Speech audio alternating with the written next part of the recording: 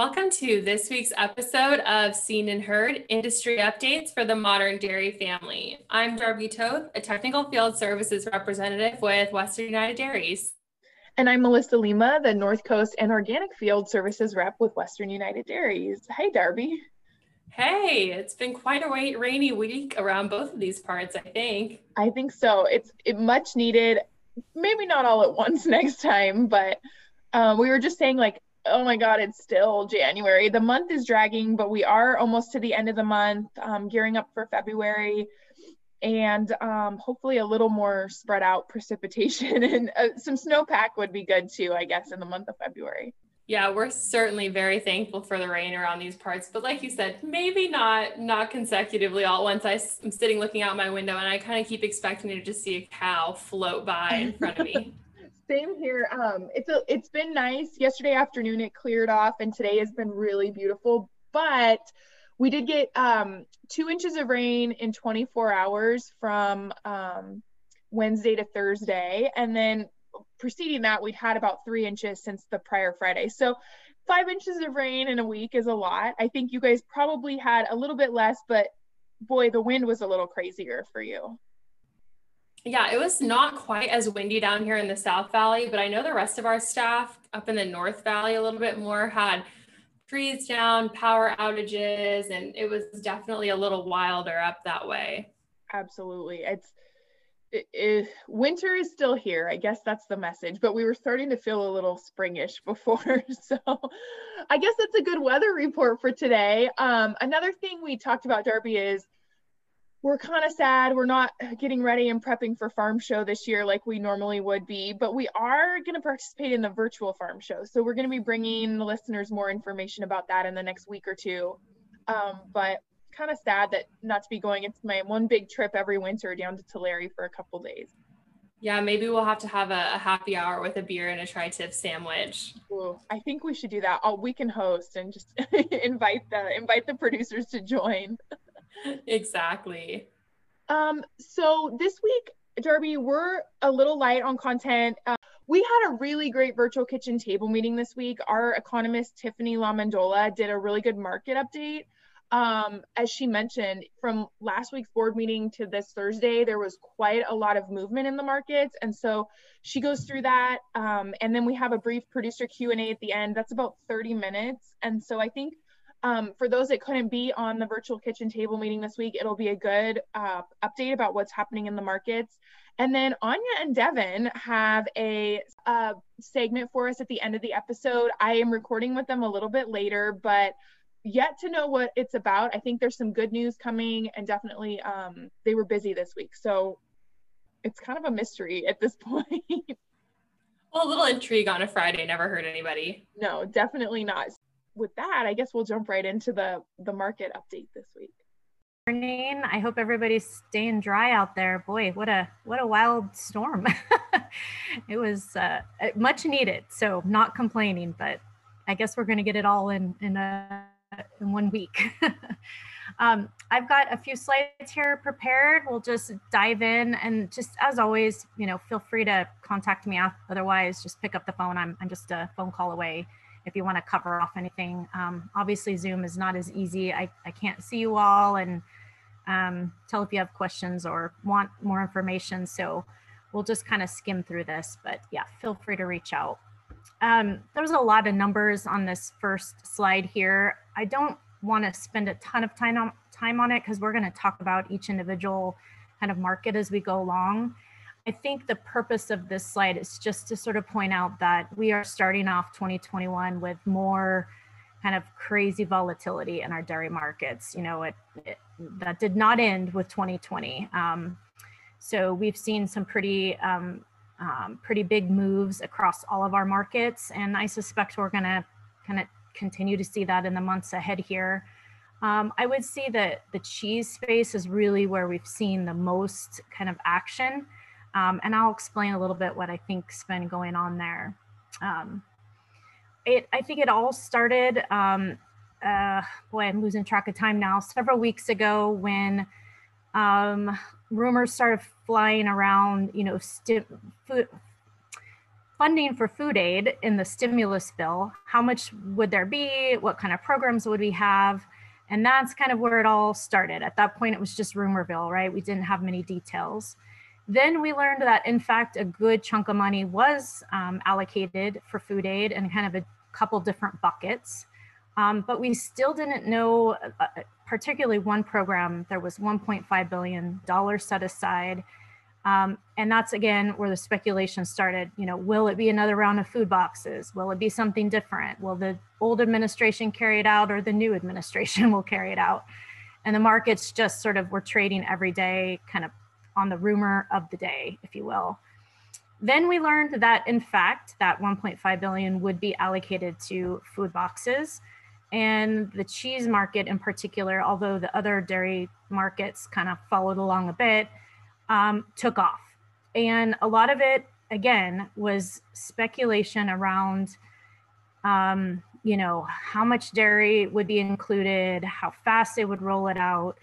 I would say end users got pretty nervous because the, you know, remembering $3 cheese, it was a very vivid memory, and something they didn't want to feel again on their books. So we saw a lot of folks come in, start taking coverage. Meanwhile, you know, there was all kinds of analysts out there calling for $2 and $3 cheese again, and the markets just got really, really worked up. So I think at one point, February class 3 futures ran up to almost 19.50, like at least 19 and a quarter. We've since come down $4 or $5 off that. So just to give you an example of just how much extreme movements we've seen in just some of these contracts. I think it's been a real classic, what we call buy the rumor, sell the fact. So the first couple of weeks was all about buying the markets on the rumor and the speculation around what would move in these food boxes. And as the facts started kind of rolling out, plus the reality of just how much kind of milk is out there, which we'll touch on, we've seen the markets ease back down. So what we do know now is that this 5th round is rolling out, but they did it yet again a little different and decided to roll it out in 3 waves. So it's not like that $1.5 billion is, you know, coming through the door all at one time, kind of creating this demand rush. They announced the first wave. It was $354 million and moving about 11.1 million food boxes. Of those food boxes, we figure it's about a pound of cheese, and then the other pounds, there's a requirement to get up to 5 or 6 pounds of dairy products. What we're hearing is the rest of those products are most likely like class 2 type products that are heavier. So think like sour cream, cottage cheese, yogurt, maybe some butter in there. There was a lot of push to try to get more butter included in those boxes because, quite frankly, the class 4 space did not get the love from the government programs last year like the cheese space did, obviously. The rules were not changed, but I suspect some butter is making its way in there, and we'll talk about some other programs as well. So the rules state that if the first wave goes well, there's going to be 2 more waves. And by all indications, people think each wave will be about the same level of dollars, which the market kind of took as disappointing, because if you take that 354 million and multiply it by 3, it falls short of the total 1.5 billion allocated. So one, it seemed like maybe not all the dollars will be spent, though we just don't know that yet. And 2, this 3 waves of demand means, you know, it's probably not as, you know, it's not going to do as much to kind of put the markets into frenzy as the demand is, you know, kind of rolls in softer over the course of time, I guess is one way to say it. Now, you know, so we know a little bit more now about the food boxes. The kind of panic and mania around that has calmed down a bit. And now I think people are wondering a little bit about what food aid programs will look like under the new administration. We know there's need for a lot of food aid. We know it'll probably continue. I think last week we got a little insight into what that might look like with when some more food aid was kind of suggested. by the Biden administration, and it all seemed to be focused more on kind of SNAP type programs. So I think a shift away from maybe these food box type programs more to increasing funding in SNAP. So again, yet to be seen, but that was the kind of the first wave we got. The other thing though that USDA is doing is, again, there was several pots of money set aside for food aid. So that was the food boxes. There's also this Section 32 funding where they're buying, and this program's been around a long time. This isn't necessarily anything new, but I think they're ramping up purchases a bit. There's quite a bit of dairy that's moving through this program. There has definitely been a few iterations now focused on butter. So I think this is where they're trying to address, trying to move a little bit more butter than they did last year. On the cheese side of thing, it's not sure because under Section 32, the USDA used to buy a lot for school food service. And so where we've lost quite a bit of that in the last year, because not all the schools are open in session, they can't get as much food out to the kids. So I'm not sure if it's super supportive on the cheese side of thing, because we might just be filling that gap. But butter, hopefully it's going to help move some of this, excess product that we have hanging over the market, particularly if they kind of keep more rounds of this rolling. So keep an eye on that. It will be something we're all kind of watching for. There's also been word on the street that they might even try to do a non-fat dry milk purchase, though not sure kind of what USDA would do with bulk non-fat dry milk. So I don't know if they'll do it by an instantized form or what, but again, all kind of speculation at this point. I think the big thing to realize that, people didn't maybe ponder at first when all these government programs were announced and the markets got all worked up is that we're just in a little different environment today than we were, say, round 1 or 2 of the food boxes that sent, cheese spiraling up to $3. One is we're in an environment of still fairly soft food service demand as, one, winter weather has not allowed for as much outside eating in regions that allow it. 2, we've had regions, locked down. It looks like we're going to lighten up a little here in California, but that has not been the case. So food service is still struggling. That's not a surprise to any of you. And cheese exports right now are pretty light because we ran to record high prices last fall. So we have not been competitive in winning any much export business. That could change here as the markets have settled down some. That was not the case last April, May, June, when the markets, if you recall, I'm sure you vividly remember when they crashed, we were able to book quite a few exports. And so there was some cheese moving out of the country at the same time as the USDA bids hit, and the same time when summer and more people were eating outside. That all kind of one way to think about it is a bunch of people running through the same small door at the same time, and it kind of just accelerated the market higher.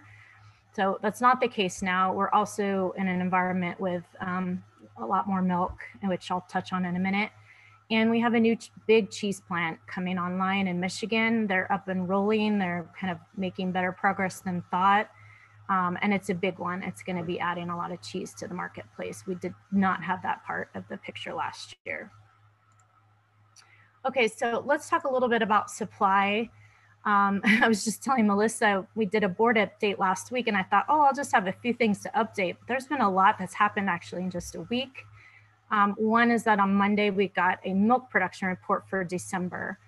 I will say it wasn't necessarily surprising to I'm sure not to any of you kind of watching your own dairy output as well as talking to your neighbors. Certainly as we were talking to a lot of producers, we knew there was a lot of milk out there. And in fact, when the numbers hit, they were kind of eye-popping, up 3.1% in the US, every major milk producing region pumping it out. California alone was up 3.2, and that was on fewer cows. So it's a recipe of more cows. So we're up 100,000 head over last year. That's the largest US milking herd since like the mid to late 80s. Big. But it doesn't stop there. Our milk per cow is just killing it. It's, you know, it's some of the biggest numbers we've ever seen. So both of those are coming together. And, you know, from what I'm hearing and talking to dairy producers, I don't think this is slowed down in January. And of course, we're not even to spring flush yet. So we just have a lot of milk in the system. I mean, recall that a 3% increase, even in normal times when, you know, every demand is full throttle, would be a lot for the market to absorb. And we're not really even in that situation. Just one little barometer we like to watch is the spot milk indicator out of the Midwest. So this sort of gives us an idea of what plants in the Midwest, particularly cheese plants, would be able to procure spot milk for. And you can see those prices are super depressed. So, you know, there are plants that can get as much kind of cheap milk as they want if they want to run full throttle. It's certainly there. We also on Monday got a cold storage report, and I think the butter number, though very hard to look at, was also not surprising. I mean, it's why butter prices are so depressed right now, is there have been all year, continues to be pretty heavy inventories. And I mean, look at that December number. It was it's the largest inventory figure for butter in December, you know, dating back, I think, since our data shows. So we've got a lot in inventory. Probably one of the more surprising number was the increase in our cheese inventories. So what I showed you is what typically happens from November to December. So we usually, you know, grow inventories a little bit from November to December, but you could see this year's growth just, you know, was almost double what the normal growth rate from November to December was. So we added a lot of cheese into inventory. So we seem to have lots of butter, lots of cheese. I would say on the powder side of the equation, it's a little less burdensome. I mean, we have quite a bit of non-fat in inventories, but you can see our last barometer of November was, you know, not the largest year on record. It seems to be a stock level that the market's kind of absorbing with current demand. So we're sort of staying just real kind of range bound on non-fat. And certainly on dry whey, our inventories are not burdensome at all. And that market has kind of, you know, gotten up some steam here as of late and is sitting pretty solid ground. So inventories mixed, heavy on butter and cheese, not quite as much on the powder side of the equation. Also not surprising to you has been the run up in the grain markets as of late. Certainly something we're watching very closely. You know, we can use lots of different models. I just decided to show you the DMC, the dairy margin coverage model, because I'm sure some of you have signed up for that. And by all measures, the feed costs in that model have gone up about $2 a hundredweight just over the course of the last couple months with this run up in grain prices. And, you know, on paper, that is starting to crimp margins some, and I'll show you some more estimates. So, you know, it looks like the DMC program is most likely going to pay out in 2021. Of course, this is changing daily as milk and grain prices fluctuate. I think one thing we're wondering is, you know, just how fast the margin squeeze or the feed equation will matter in terms of trimming milk supply. You know, in normal times, I think we would say, hey, you know, it could start impacting milk supply by, you know, sometime by the second half or maybe earlier. But we have some weird things in the mix this year. You know, one was the government dollars, you know, payments given to producers last year. And talking to not every dairyman for sure, I don't want to imply this, but there are a subset of folks that were able to defer milk checks last year. And so they've done so for a couple of months into 2021. And also folks, again, not everybody, but a subset, certainly, you know, those shipping to cheese plants, worked really hard to pay down, you know, feed lines and prepaid debt. So there's some padding there, I would say, for some. heading into 2021, that might slow down kind of that supply response that we would normally see. So something just to keep an eye on. Real quickly on the demand front, dairy continues to do stellar at the retail level. I mean, we're really knocking it out of the park there. It's not as robust as sort of like when the pandemic first hit and people were doing kind of the hoarding level buying. But since then, we've settled into a really nice range with sort of butter and cheese running at plus 10%, even a little bit more than that, year over year for many of the months. And, you know, you can see on the chart on the right, kind of where we ended 2020. So you can see lots of different dairy products did really well. Apparently we were, you know, really enjoying eating ice cream, eating our worries away, and lots of frozen pizza, and sour cream did great.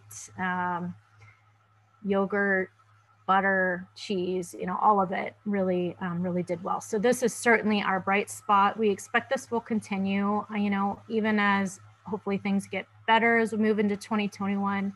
People have gotten back to cooking at home and a little bit more comfortable with that. And they certainly know what to do with kind of dairy products, right? That it's very easy to use shredded cheese or make a grilled cheese sandwich or, you know, whatever it is. So I think we're well positioned there. I already mentioned this. Clearly, we continue to still suffer on the food service side of the equation. I think that's taken a big toll on the butterfat space and has not helped with the butter market. Think of all the cream we move through food service, just in soups and heavy creams and just butter itself. So I think that has not been helpful. You know, we were doing better over the summer when there was a lot of outside eating, and, you know, maybe not this week, but we can still eat outside in California in the winter. But my coworkers in Wisconsin seem to suggest that doesn't quite cut it in the Midwest. So I think, you know, hopefully we get through winter and we'll see a little improvement in these numbers, and certainly as people are starting to feel more comfortable to get back out. But for now, it's still not a bright spot for us. I think the other thing we're watching is just how quickly we can get, you know, the majority of the schools back, get kids back on campus. According to this survey that we follow, about 55% of the kids came back from the, you know, Christmas and New Year holiday in virtual mode. So by, you know, we've got a long ways to go before they're all back on campus. There seems to be some big pushes that way.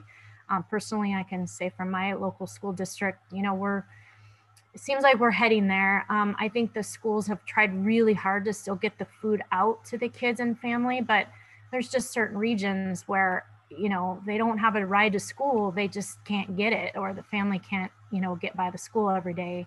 So we just haven't been moving as much via the school system, even though, you know, folks have been trying. The kids need to actually just be physically there to eat, many eat 2 meals a day at school.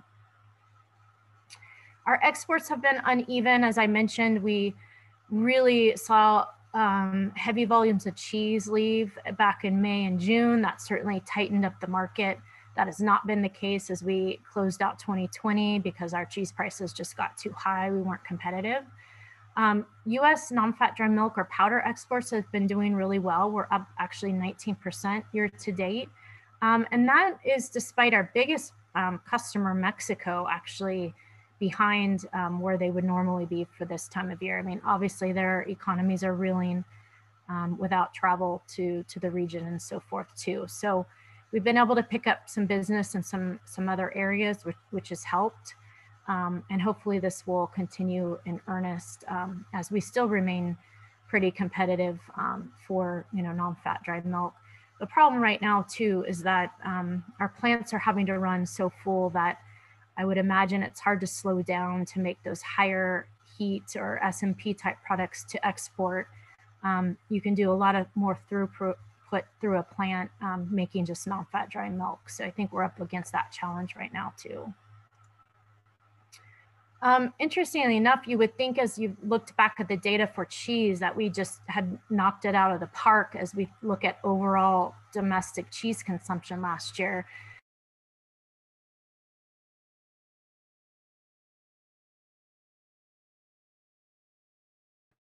Real quickly on the individual products, I think in the cheese space and butter, it's really about product availability. And with the fact that milk supplies are still, pretty heavy, we've got plenty of product, and I think plenty more on the way. So, really anything the government can buy, we'll take. I think we need it to help, soak up some of the excess product we have available.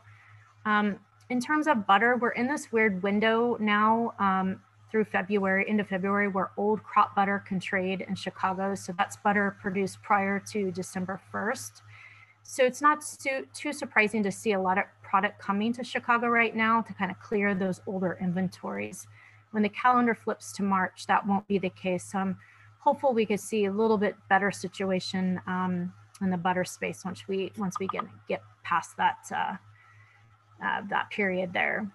And then I think it's all about kind of what happens with consumer, demand as we roll into 2021. I mean, your guess is as good as mine. I'm hopeful that we're going to just get a little bit better every month as we move along, and people will get back to, I don't know what normal really is anymore, but something a little bit more pre-COVID type levels. Eating out, maybe even traveling as the vaccines make their way through, and reduce the risk for those that feel like they have it. Putter and whey, we think are on pretty solid ground. At this point, non-fat's been a little volatile. We're kind of up and down, but we suspect we'll kind of trade in a fairly narrow range here. We don't really see a lot of reason for a major run higher. We don't really see any reason for a major collapse at this point. We do have a lot of product being made, but demand seems to be holding up enough for now. So hopefully that will hold, and same with whey, very similar situation. One thing to keep in mind that you probably have started to hear about, may even hear about more, is we still are, our exporters are still coming across quite a bit of logistics issues, just getting product out of the country and across the ocean. So we've heard of that being kind of an issue that particularly weighs on our powder markets, because we do export quite a bit. So I don't think it's all cleared out. Some of those supply logistics that we've heard of last spring are kind of still lingering out there.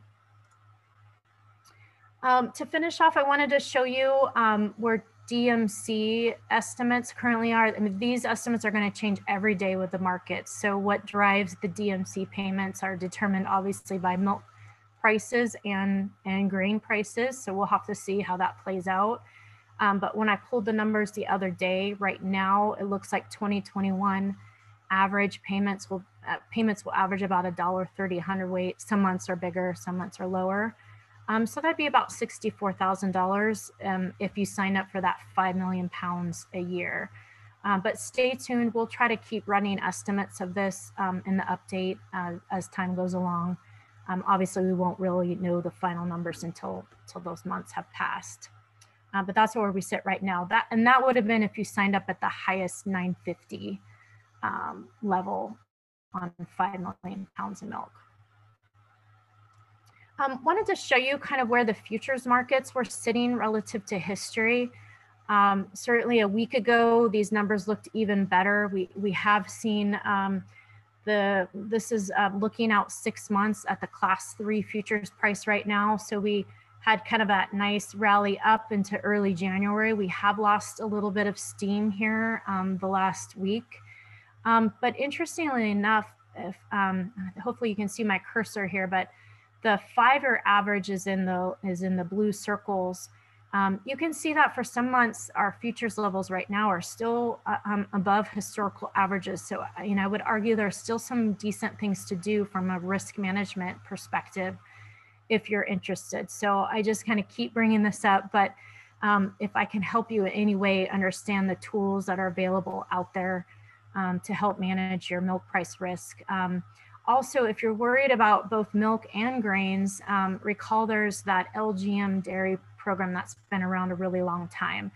It can be a little bit more confusing, but again, we can kind of help you through that if you're interested. And from a class 4 perspective, for those of you that have class 4 exposure, The first few months of the year, we've lost a lot of steam there, so not looking too good relative to history. But as we look further out into 2021, the current futures levels there are looking pretty darn good relative to history. So wanted to remind you that you can, just buy milk price floors through the DRP program, and that leaves all the upside open for you. But can kind of help you capitalize on the fact that there's still some decent things. The futures curve still has what we like to call the slope of hope built in. In other words, price levels go up the further out you look right now. That changes every day, but keep that in mind. And yeah, don't hesitate to ask any questions or reach out. I don't know if anybody has any at the moment. Yeah, I have a question. This is Richard Demir. Do you see, do you have any information as whether, with the new administration, whether there's any possibility of some kind of, with too much milk, is there any talk of some kind of a supply management discussion? Yeah, I have not picked up anything via, government programs. One thing, and I should thank you for asking, I should have mentioned it when we were talking about milk supply kind of prospects looking forward. Recall last spring, when all this nightmare kind of hit, there were quite a few co-ops or manufacturers that had to implement supply control measures. And they did so, and it did help pump the brakes, if you will, on milk supply. Many of those are still up and running. So there is a potential we'll see some more. I think it'll be at the end, I guess, long answer short. I think if we see anything along those lines, it will probably be at the individual co-op or manufacturer level, would be my guess. I haven't heard of anything in the works from USDA point of view. But I think there are quite a few programs, one already kind of waiting, either already happening in a few instances, waiting in the wings to happen, or I think others are probably discussing it. The problem though is I don't think they're widespread, and I don't think it's everybody. There's going to be some big co-ops and manufacturers out there that I don't think you'll see implement those measures, but it could come into play as we head into spring break, spring flush. Well, So you said their supply control measures are up and running, but if they're up and running, how come we have such an increase in milk production? yeah, I think they're just hit and miss, right? It's like this little co-op in the Northeast, and it's that little manufacturer up there. It's not a widespread. It's not the big, right? Like at least the best of my knowledge, right? Like think about co-ops here in California.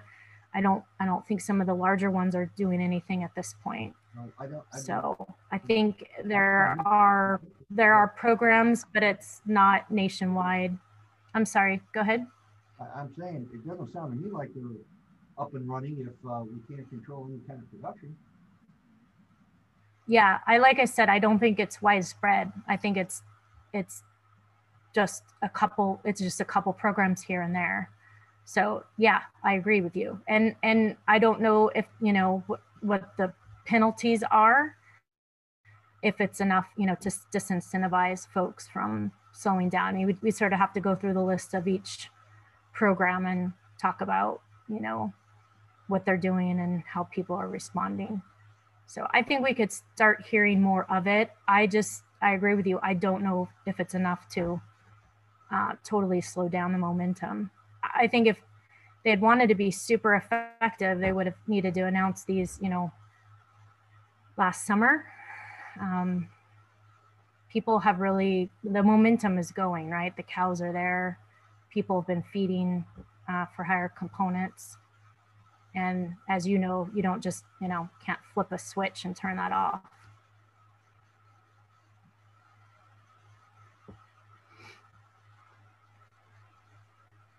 So what's the projection for milk prices over the next 6 months? So the markets have come down already here. Our forecasts are pretty close to where the futures are. We're a little bit lower, I think, in the class 3 space. I think there could be some more downside there. Again, as that new cheese plant ramps up, and we obviously have growing supplies there. So I would be, in favor of having some downside protection if you don't, and then hope that we're wrong and, the economy kind of gets going back here faster. It's a beautiful thing about exploring some tools that are just floors, right? Because then you sort of just hope you're wrong.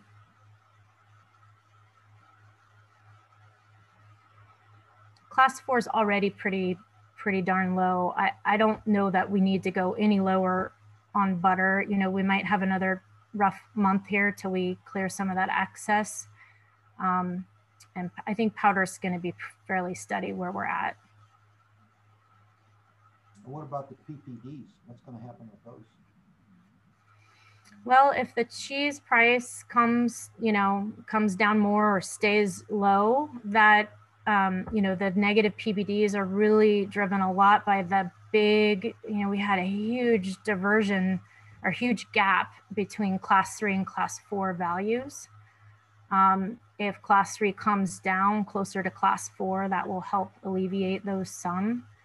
I don't know if we'll still see as much widespread depooling or not. It's hard for me to know what each plant, how they make those individual decisions, but clearly with class 3 that much higher than class 4, your negative PPDs were driven by that difference between the two prices and then the widespread class 3 depooling. So I would imagine they would not be as dramatic as we head into 2021.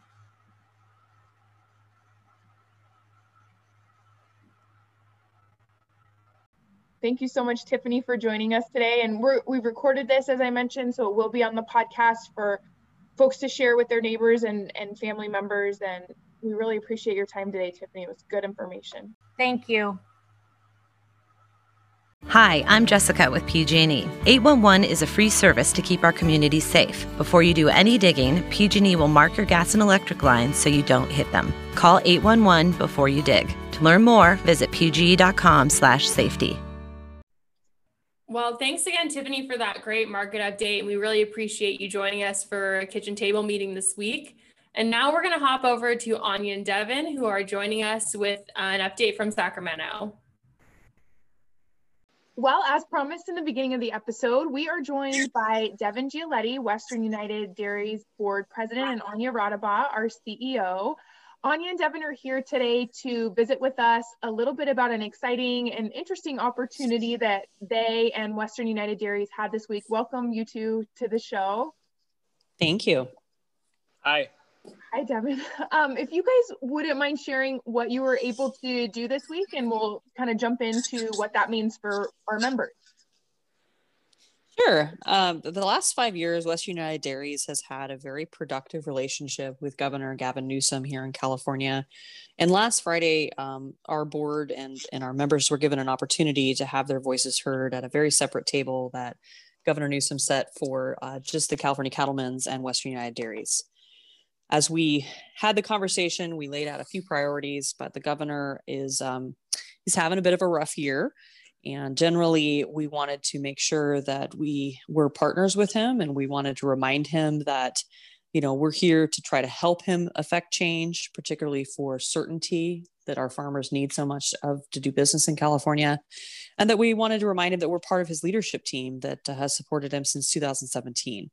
So there's a lot of initiatives that he's certainly occupied with right now, including vaccinations. The COVID has really dominated the airwaves, but we wanted to really get some of our board members in front of him to talk to him from their perspective as businessmen in California, how things look and what our members' priorities are, at least as they're coming through. Definitely. Well, it's not every day anybody gets on the phone call with the governor. So congratulations on that. It's definitely new territory for Western over the last few years to be this involved at the state level.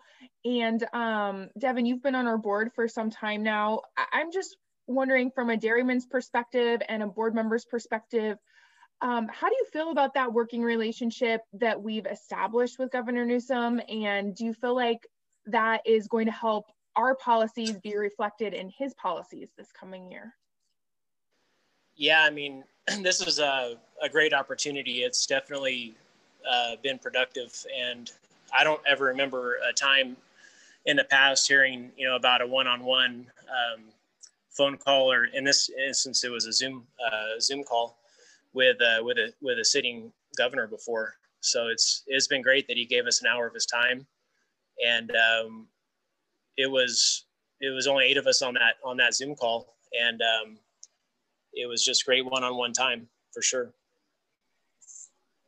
Awesome. And it sounds like you guys talked about a lot of different policy issues, both from the dairy front and from the beef industry front. Can you talk a little bit about what policies that we have discussed at our board level that we're working with the governor to implement this year? Yeah, we decided to try to focus in on just 2 issues. One being very, very, very, very important, water certainty. We talked about the voluntary settlement agreements with the unimpaired flows, SGMA, how us California farmers, we need water certainty. Mm-hmm. And it's very important that we be given, water to grow our crops so we don't have to import feed from the Midwest. How we have a great source of organic fertilizer right next to the dairy. And if we have enough water, we can grow some great crops for our cows. So we started with that big one. And then we brought up a smaller issue, but still important. And that's the lack of rendering capacity in the state. Of course, it's great to talk to the governor about dead cows, but it's important. And we brought up that there's only about 3 major renderers left that'll accept dairy cows. And one based in Sacramento is going to be closing next year. Okay. So every year, we have emergencies of when the supply of mortalities outstrips the capacity to process them. So we talked about the best solution we can come up with that's the most sustainable for everybody, and that's to compost these mortalities on our farms, and then be able to use that compost as a organic source of fertilizer for our cropland. And he was very receptive to that. He's probably never even talked about rendering before.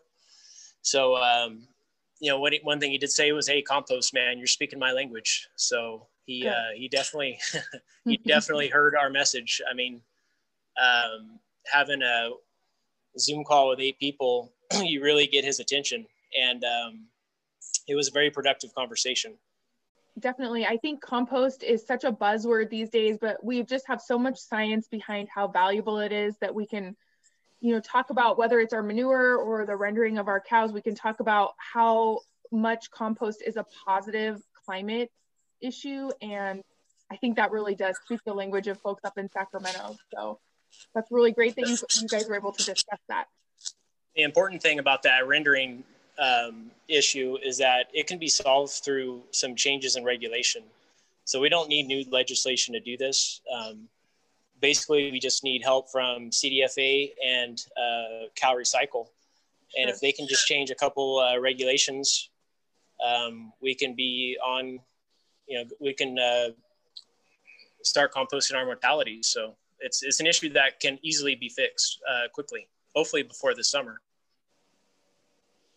Awesome. That's not very often that things move quickly in Sacramento. So it's good to be able to have the ear of someone who can help implement those changes in a quick fashion. Government doesn't always work quickly, and this is becoming an emergency problem. Even I got a lot of calls last summer about the composting issue. So glad to be moving forward on that. Or the mortality issue, not composting yet. Yeah.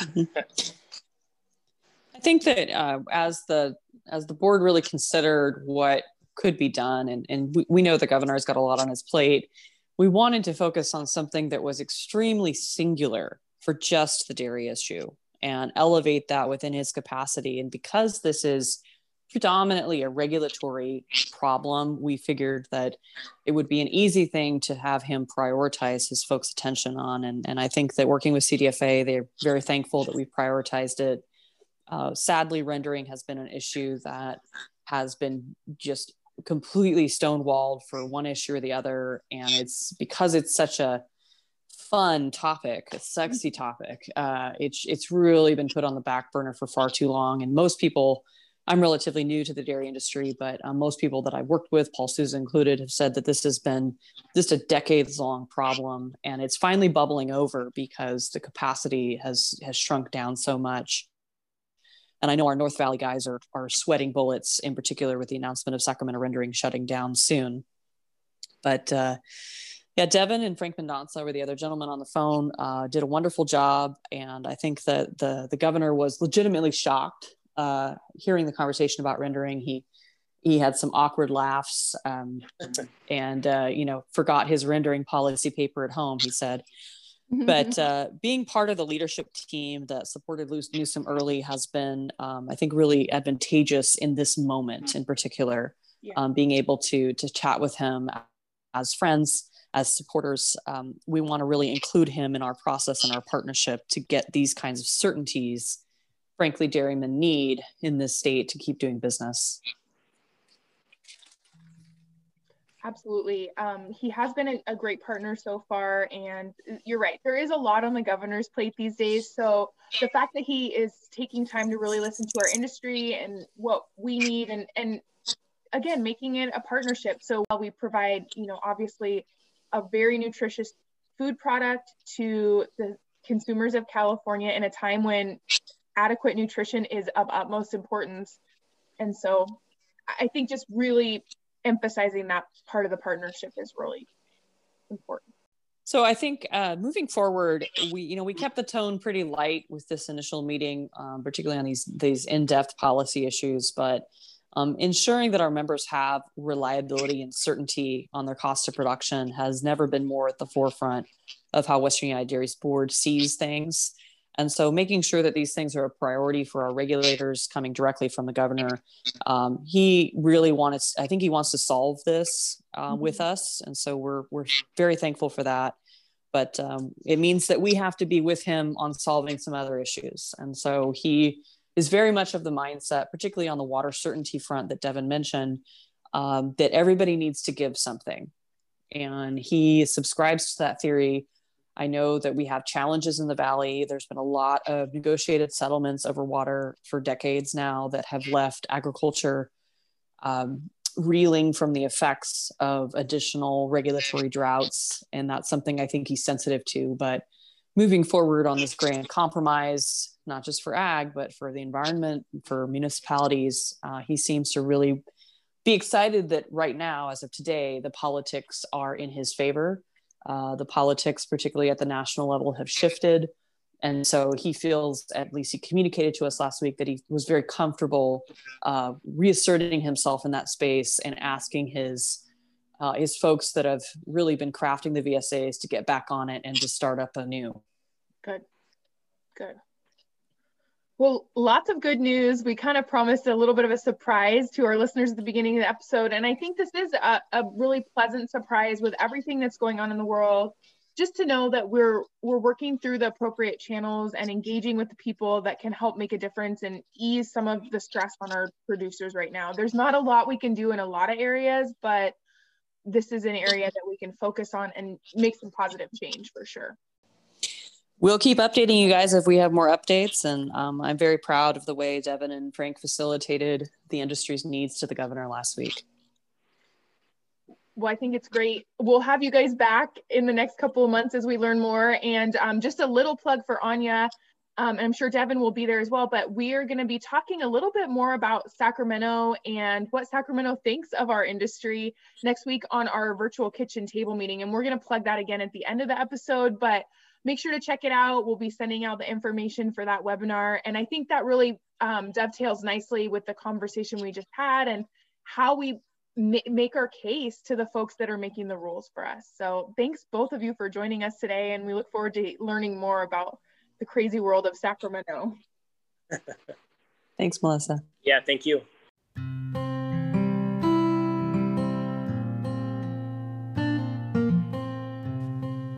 Yosemite Farm Credit is the farmer's choice for agriculture financing. As a farmer-owned cooperative, we are dedicated to serving our neighbors in the agriculture community with financial products and services tailored to your operation and backed with a relationship you can trust. Whether you're purchasing real estate, making improvements to the dairy, or wanting to purchase or lease equipment, we're here to help our members prosper. Visit our website at YosemiteFarmCredit.com to find a branch location nearest you.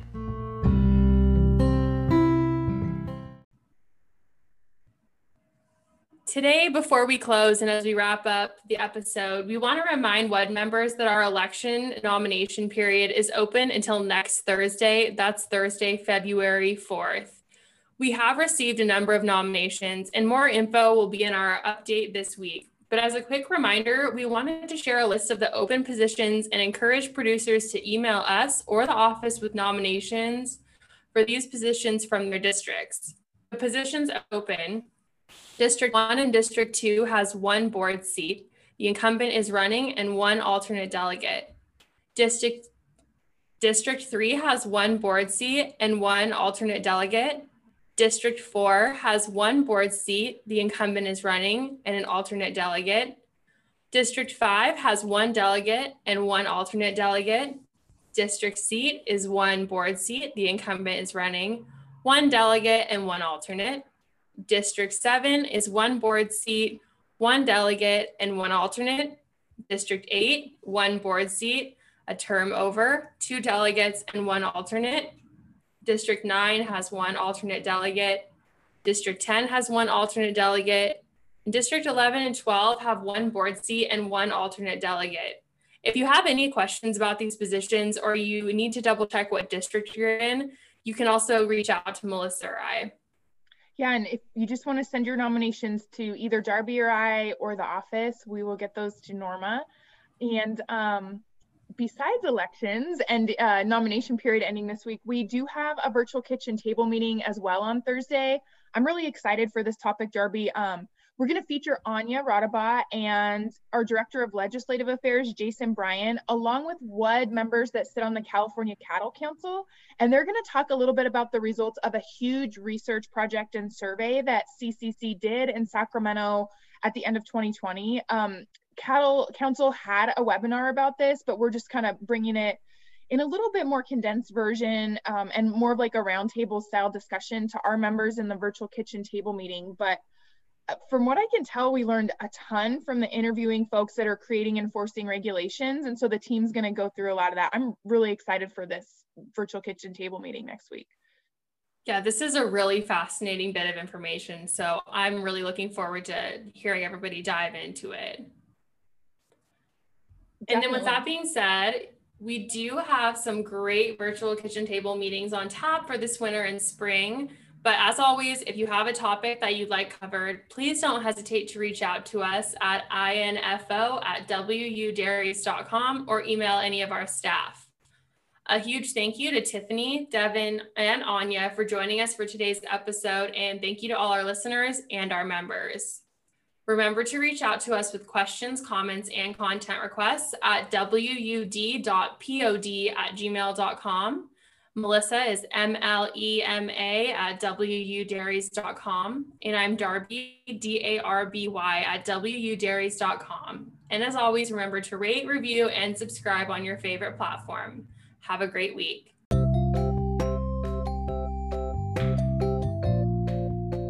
While Western United Dairies respects the varied views of our podcast guests, please know that views expressed on Seen and Heard may not necessarily reflect the positions of the Western United Dairies Board of Directors. Thank you to Western United Dairies' generous 2020 business sponsors: Gar Bennett, California Dairy Magazine, Farm Credit Alliance, F&R Ag Services, Moss Energy Works, Bennett Environmental, PG&E, and Yosemite Farm Credit. We appreciate our sponsors and thank them for their continued support. If you'd like more information on how to sponsor Western United Dairies or this podcast, please send us an email at info@wudairies.com. That's info@wudairies.com. IRIES.com.